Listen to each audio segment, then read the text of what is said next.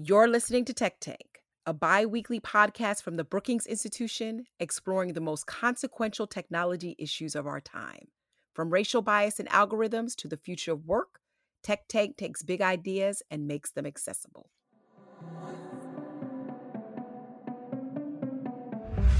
Welcome to a new episode of the Tech Tank podcast, where we take palatable bites and turn them into small bits. In today's episode, we're going to talk about diversifying our tech workforce. Even with the investments made to educate and train computer and data scientists in the United States, the fields of science, technology, engineering, and math, commonly known as STEM, are widely underrepresented by Black, Latino, and other indigenous populations. In fact, Black undergrads make up 13% of the student population, but only 9% of graduates come out with degrees in science and engineering. Meanwhile, Black workers comprise 11% of all jobs, but only 9% of STEM jobs. There's been some research by the AI Now Institute, which has argued that the major tech companies like Facebook and Google have low representation of people of color, especially Black Americans in their workforce, who comprise, get this, only 2.5% of Google's workforce and 4% of both Facebook and Microsoft. Friends, these disparities in representation have long-standing ties to historic inequities in people in America. And more important, they suggest a disconnect between the world's leading marketplaces and skilled workers of color. As technology makes its way into every aspect of our daily lives, this lack of representation comes with consequences. And if you've been following my work, it can result in bias when we start looking at emerging technologies like artificial intelligence. So I'm happy today to have a guest that I have humbly admired from the sidelines. He is one that has been courageous in his educational leadership, and he has focused on ways that we need to diversify the tech pipeline. President Freeman Hrabowski has served as the president of the University of Maryland, Baltimore County, also known as UMBC, since 1992, and will be retiring at the end of the spring semester this year. He chaired the National Academy's committee that produced the 2011 report, Expanding Underrepresented Minority Participation, America's Science and Technology Talent at the Crossroads. He was named in 2012 by President Obama to chair the President's Advisory Commission on Educational Excellence for African Americans. His accolades are extensive. In 2008, he was named one of America's best leaders by U.S. News and World Report. Time Magazine has also named him one of America's 10 best college presidents and one of the most influential people in the world in 2012.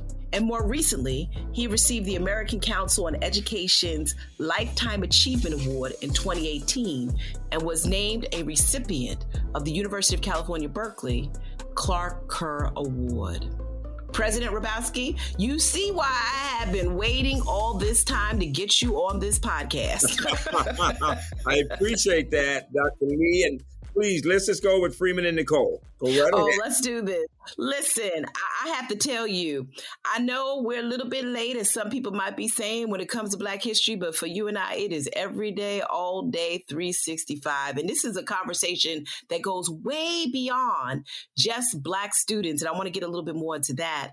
But I know you have spent your entire life in the civil rights space, starting to when you were just 12 years old, participating in the Children's March for Civil Rights. I always get this question as a person who's a sociologist of how do we get here? So let's start with that question. How has that childhood experience in the civil rights movement shaped where you are today? I want to point that out because I know there are a lot of people listening that are trying to figure out how you have such an extensive bio. I appreciate that. And people are sometimes surprised because the name is Hrabowski. I am African-American and grew up as a child of color, a Black child in Birmingham, and had the privilege of listening to Dr. King. And he said at one point, what we were doing would have an impact on kids who had not yet been born. And I was so inspired by him that I did march, and I did spend a horrific week in jail with the other children. And the message that he gave us was this, that tomorrow could be better than today.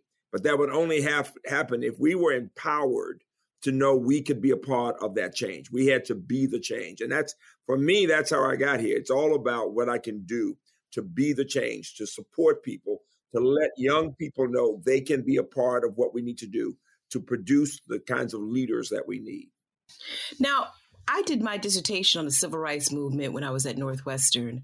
And part of the finding that I came up with, being a beneficiary of people whose efforts like yourself and Dr. King actually led me to universities like Northwestern, times have changed, Freeman. And I want to talk a little bit about that. The days in the Children's March of the Civil Rights Movement to what we're seeing today with Black Lives Matter, as well as other social movements that are being led by Indigenous people of color.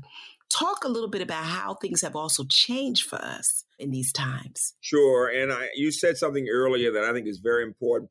This is about people of color, African Americans, Latinos, but it's about any group that's outside of what we consider the mainstream group of people who have been able to do well. So it's also first generation college kids, as an example.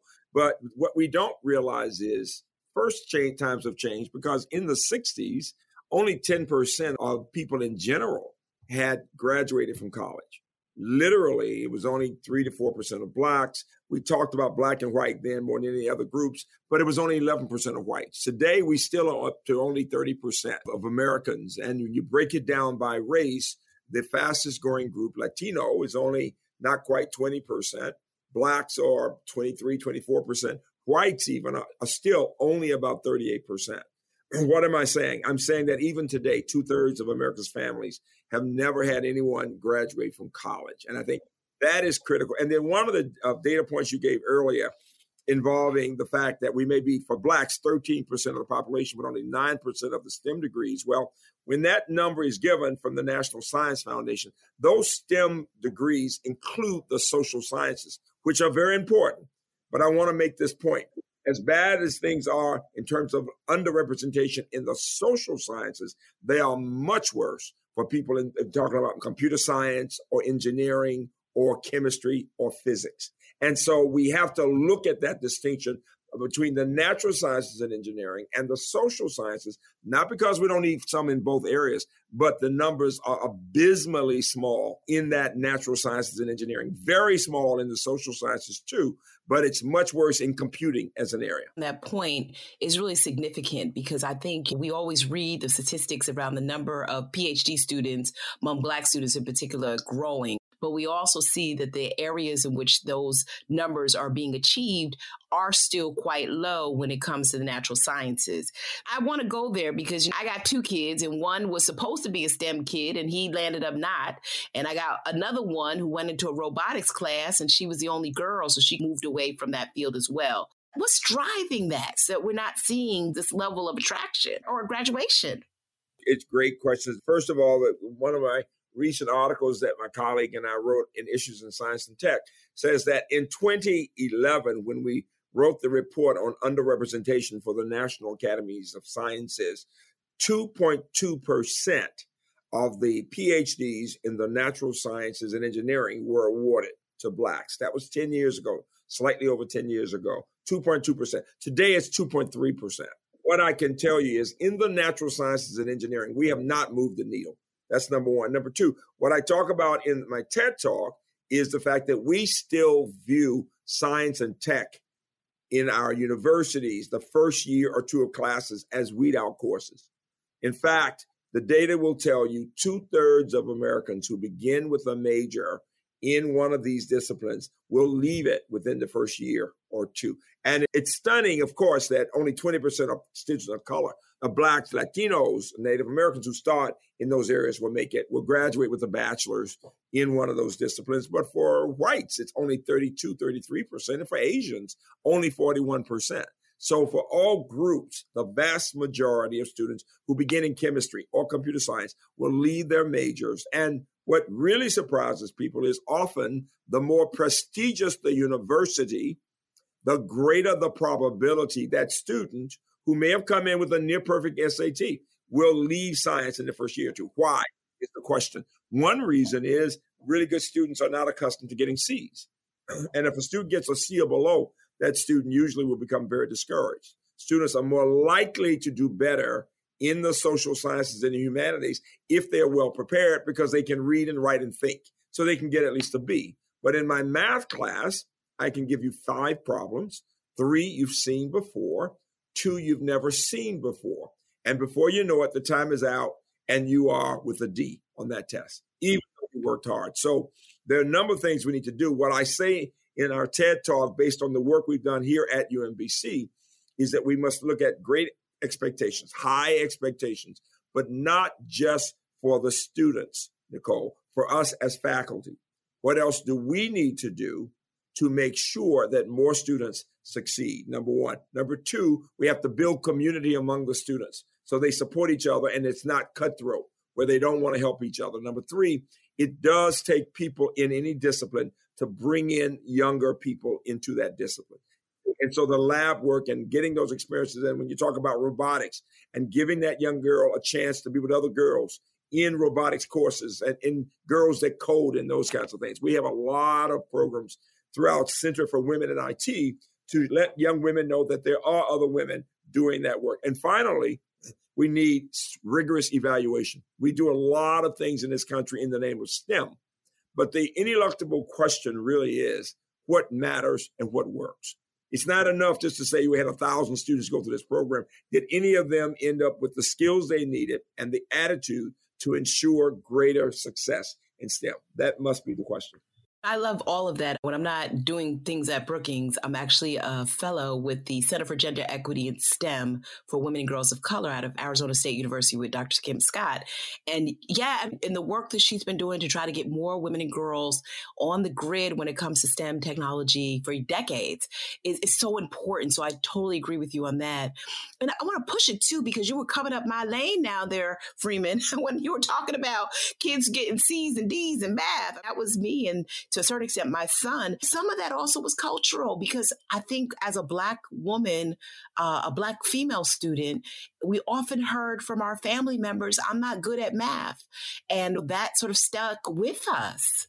The first thing I tell women, American women of all races, is the worst thing you can do is to tell your daughter that you are not good in math.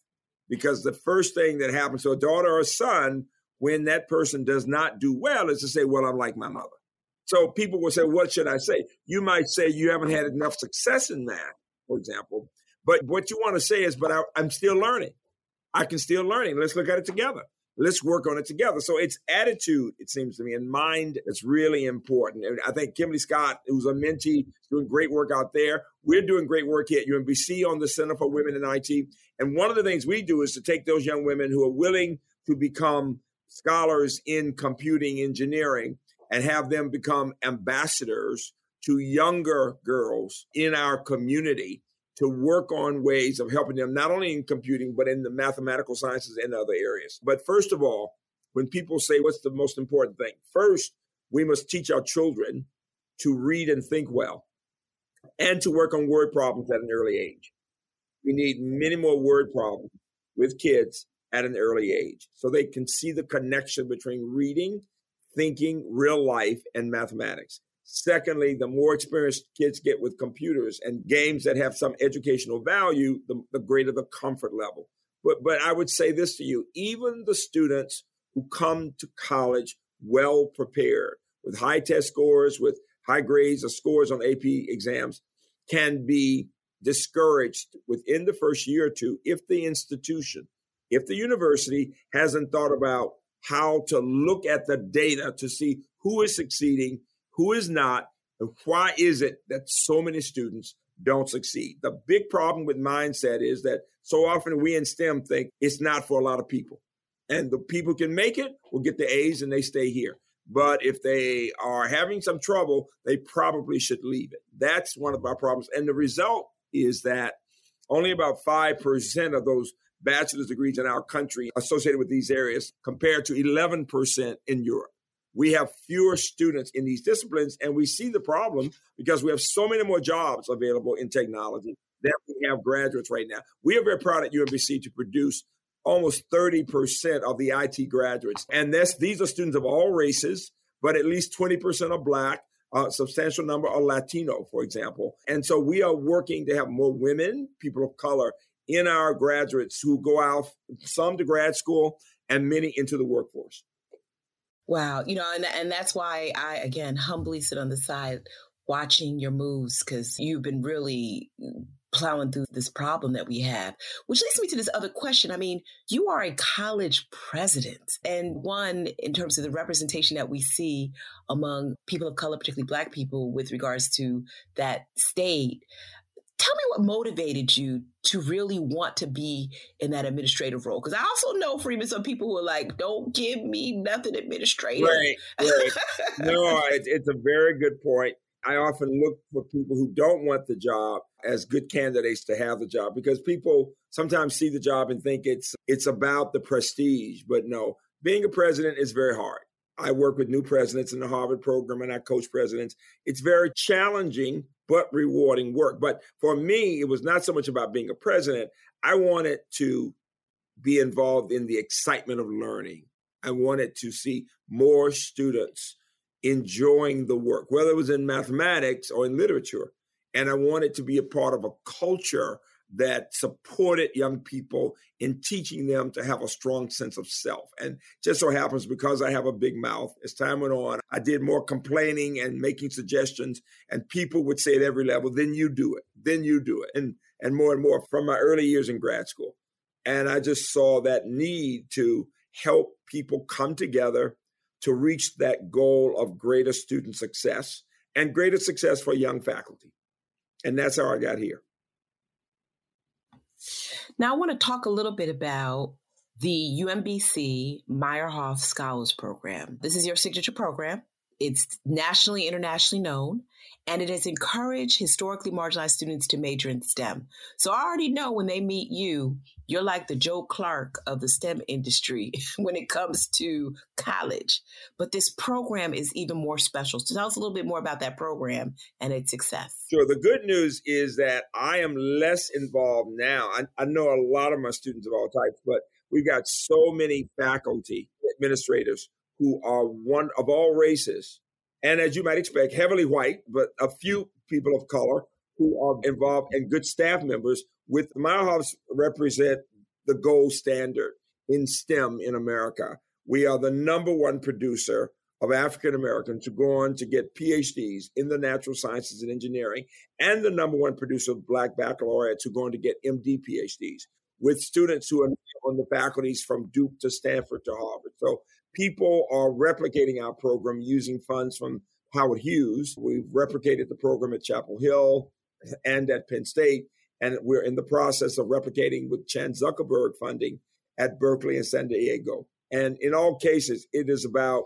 how to make sure the students we accept, many of whom are of color, others are first-generation college students, others middle-class kids. How do we make sure that they not only succeed at the undergrad level, but that they want to go on and to get graduate degrees? And we've now produced well over 1,000 of those students. But the Sherman Scholars Program, by the way, is also majoring in STEM. And interestingly, these are students who will one day become teachers in challenging schools in the Baltimore area, for example. And these are majors for people, many of whom will teach at the middle school level, which is very unusual to have a math major or a chemistry major teaching 8th grade. So Sherman Scholars, modeled after Meyerhoff, is becoming better and better known. Let's stay here for a second, right? Because this program is producing a cohort of students ready to go into these professions. But we always hear that there's not enough of us to actually fill these positions.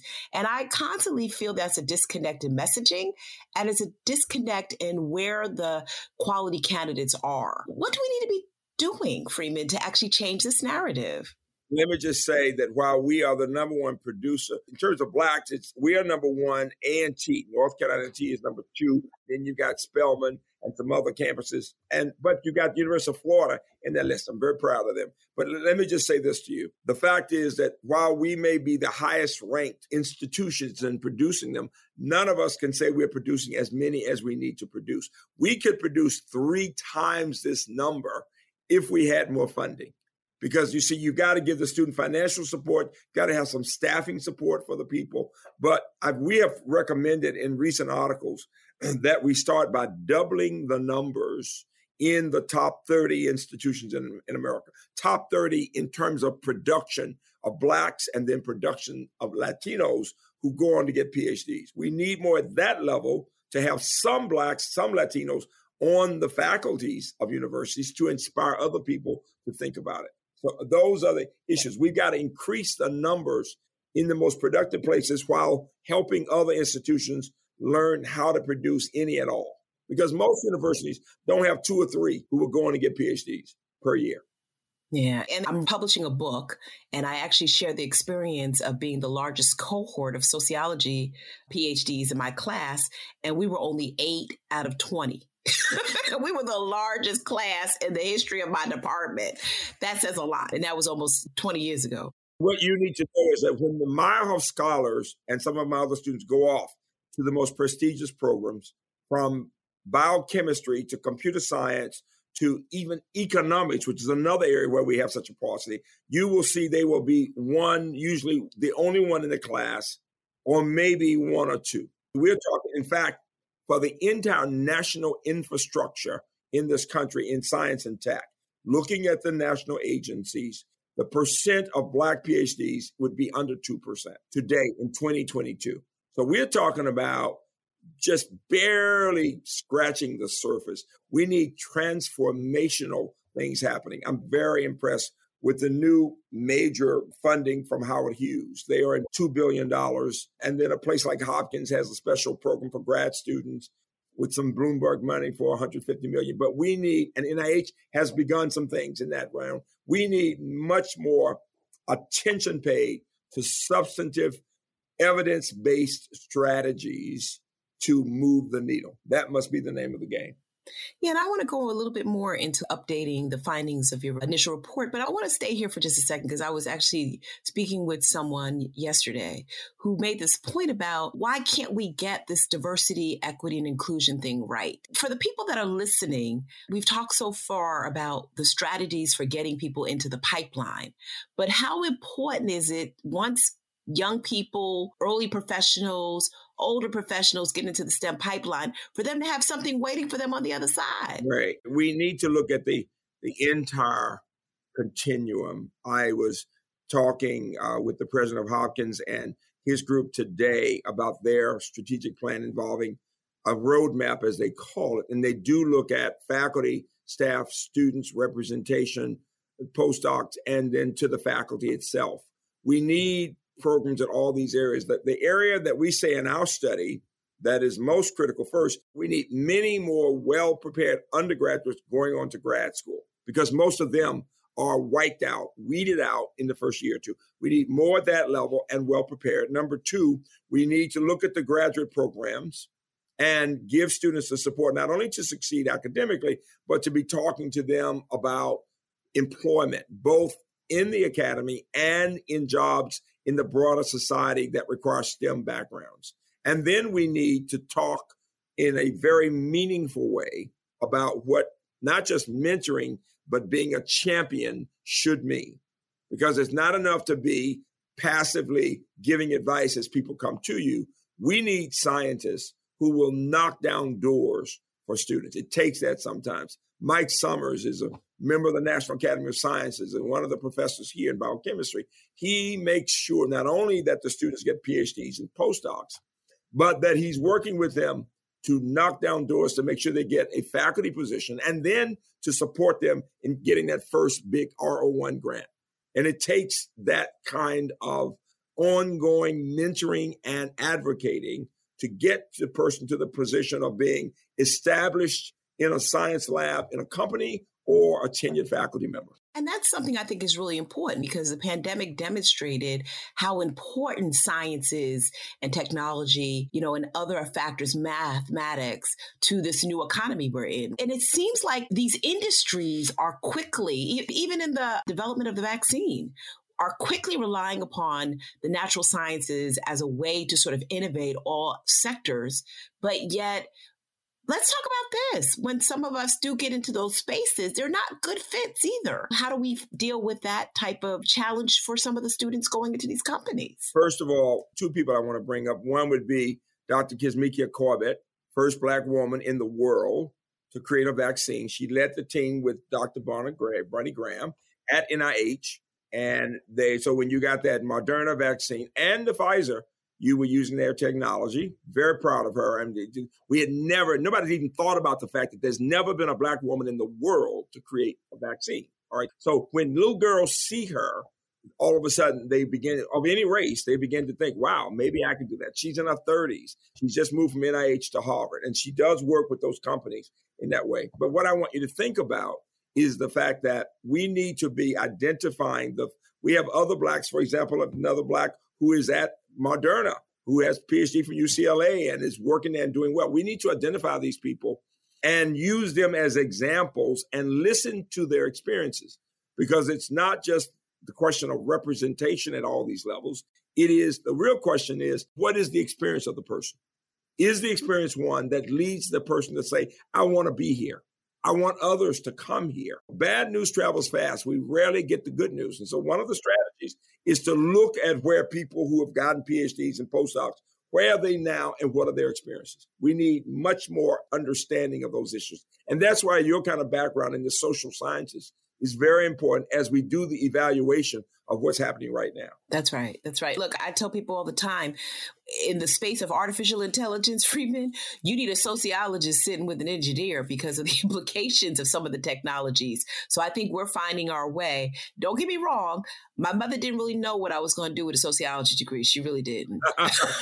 She really did not. She was not for it when I first said I was doing it. In the spirit of the social sciences, though, Kizzmekia majored in the sciences, biology and sociology. And she did it because she wanted to get the larger context. And it was very helpful to her because even after she went to UMBC, got a PhD from Chapel Hill, worked at NIH doing the postdoc and then leading this team. When it was time for the study to see how effective the vaccine was, she was adamant that we had to find enough Blacks and Latinos to be in the study. We were having this shortage of Blacks willing to trust the process to be in the study. And this is when my wife and I became a part of her study, because we needed to say to people here in Maryland, we've got a Black woman doing this. You got to be able to show sometimes you got somebody like yourself.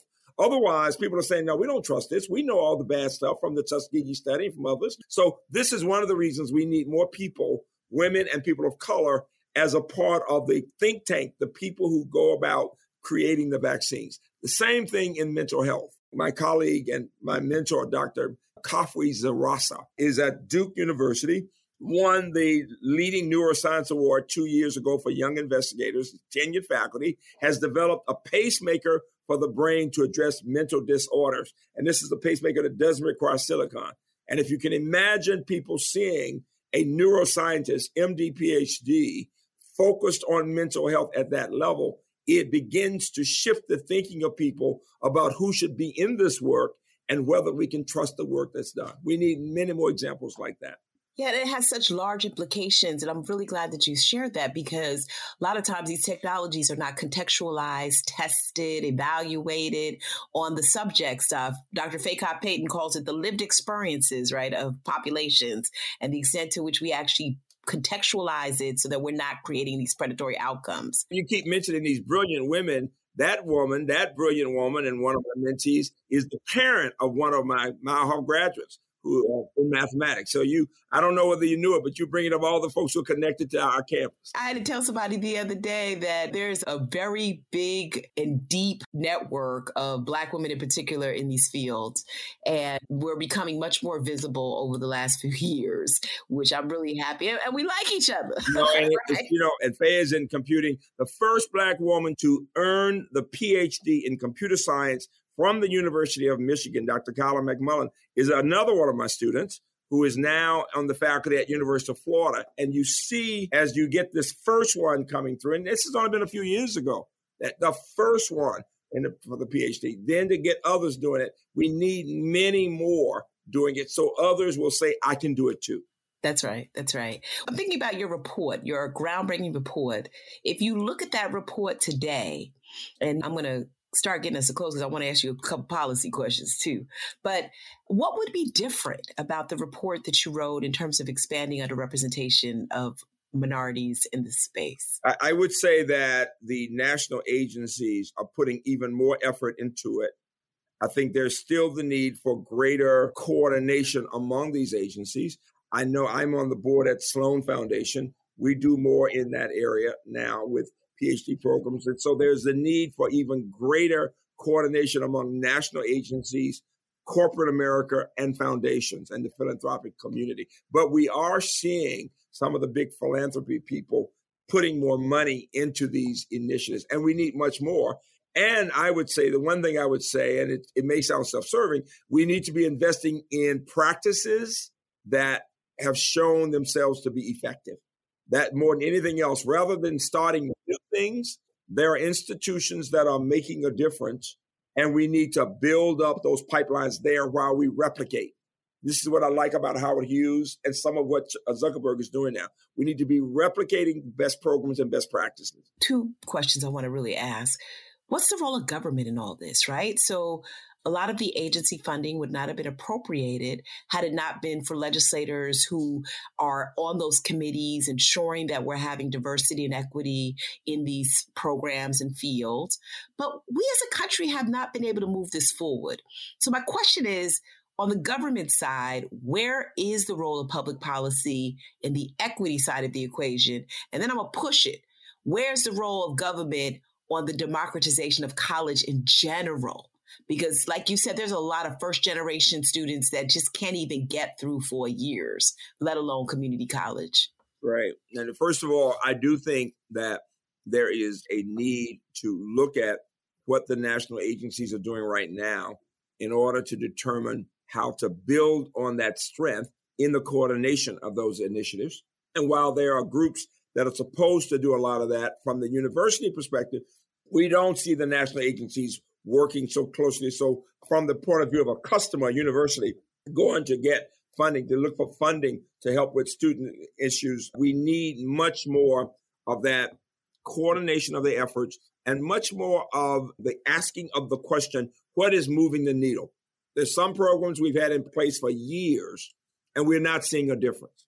Who is going to shake things up to move the needle? We are not doing it yet. And that's what my most recent article that Peter Henderson and I wrote in Issues in Science and Tech said. We're not moving the needle. And the only way you can do it in terms of the government is for them to look at the programs that are working and saying, what are we not getting here? Why don't we have more people doing what they're doing? And that's why we need much more replication of and looking at culture, because it's all about culture change. My newest book that my colleagues and I wrote, The Empowered University, is about the fact that it's hard as hell, quite frankly, to change the culture of a university. It's not about a few staff members on the side helping with minority issues. It's not about one person called a chief diversity officer. They cannot do it by themselves. It's got to be the people with power. Those are your deans or your provost, your president, and most important, your senior faculty who tend not to be people of color. We have to have people who are willing to get involved in this work and who see it not as just something nice to do, but critical to the future of the democracy in America. We see this with COVID, that unless with these kinds of public health crises, if we don't have a lot of people who are representing the people being served, many people will be distrusting of whatever we come up with. We've got to have more people in science if we want the general public to trust science. Wow. And then what about those first generation college students? Like in my work, I go down to rural America, not to say that our experiences aren't culturally distinctive, but they're poor in some cases, and college is not an option because they can't afford it. Yep. Several things. Number one, often can't afford it. Number two, don't really see the benefit of it. Number three, may not have the skills they need to do well here, because large percentages of people from first generation college backgrounds end up in remedial courses. And what nobody wants to say is most of the students of any race who will end up with that remedial math, for example, will not end up graduating in 6 years. Most. And we've got to work on several things. One, what we work on at UMBC is course redesign. And how do we teach those first year courses? How do we have more collaboration? How do we use analytics to understand more about what those students need? Two, how do we look at the background the student brings to determine, does the student have what it takes so that with support, within 6 years, they can make it? That's a broad educational question. And how do we stop doing the same things we've done for years?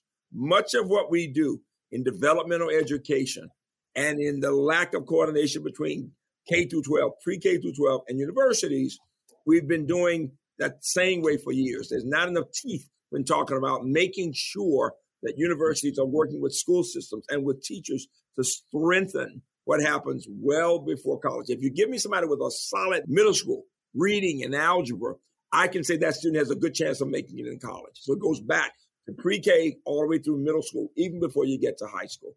It's that kind of holistic thinking about this continuum that will be more important than ever. And this is, the media will continue to say so often, oh, people don't believe in college. Show me a family, Nicole, who has had one person graduate and doing well, who doesn't want the others to go to college. First person through, people said, I want them to go to college. And it's either college, let me say this, or post-secondary education. That's the other policy shift in our country. Many of us, even in universities, realize everybody shouldn't be, if they're not interested in college, we don't want to push them there. We need to give them some post-secondary opportunity so that they can get a skill, get a job, with the idea that eventually they may go to college. But just putting people in, if they don't want to be there and they can't read well, it's lunacy. And that's what we've been doing for years and years. And when I said this years ago, people said, oh, you're being elitist. I'm saying, no, I want the student to have some success. If I'm telling you the majority who come in who can't read are not going to get a 4-year degree in 6 or 7 years, what else can we do for those students? And that's why programs like Jobs for the Future, I would say, are very important in America. I was on an event just the other day with Chicago, who's over at the Department of Labor, and he said yesterday it was reported that we had the largest gap between available jobs and available workers in the tech workforce. And so I think you've been preaching to the choir for quite some time. I don't think people have caught up to your steps, because part of the challenge is, and one last thing I want to say before I ask you what's in the future for you. So we think of the sciences as just technology, right? And Malcolm Gladwell's book talked about kids didn't necessarily have to go to college to become the next Bill Gates or Mark Zuckerberg. But at the end of the day, you're right. There are some kids that are going to come out as that stellar kid that actually creates this newest app. But for the most part, we need the sciences as our foundation for a whole lot of other things.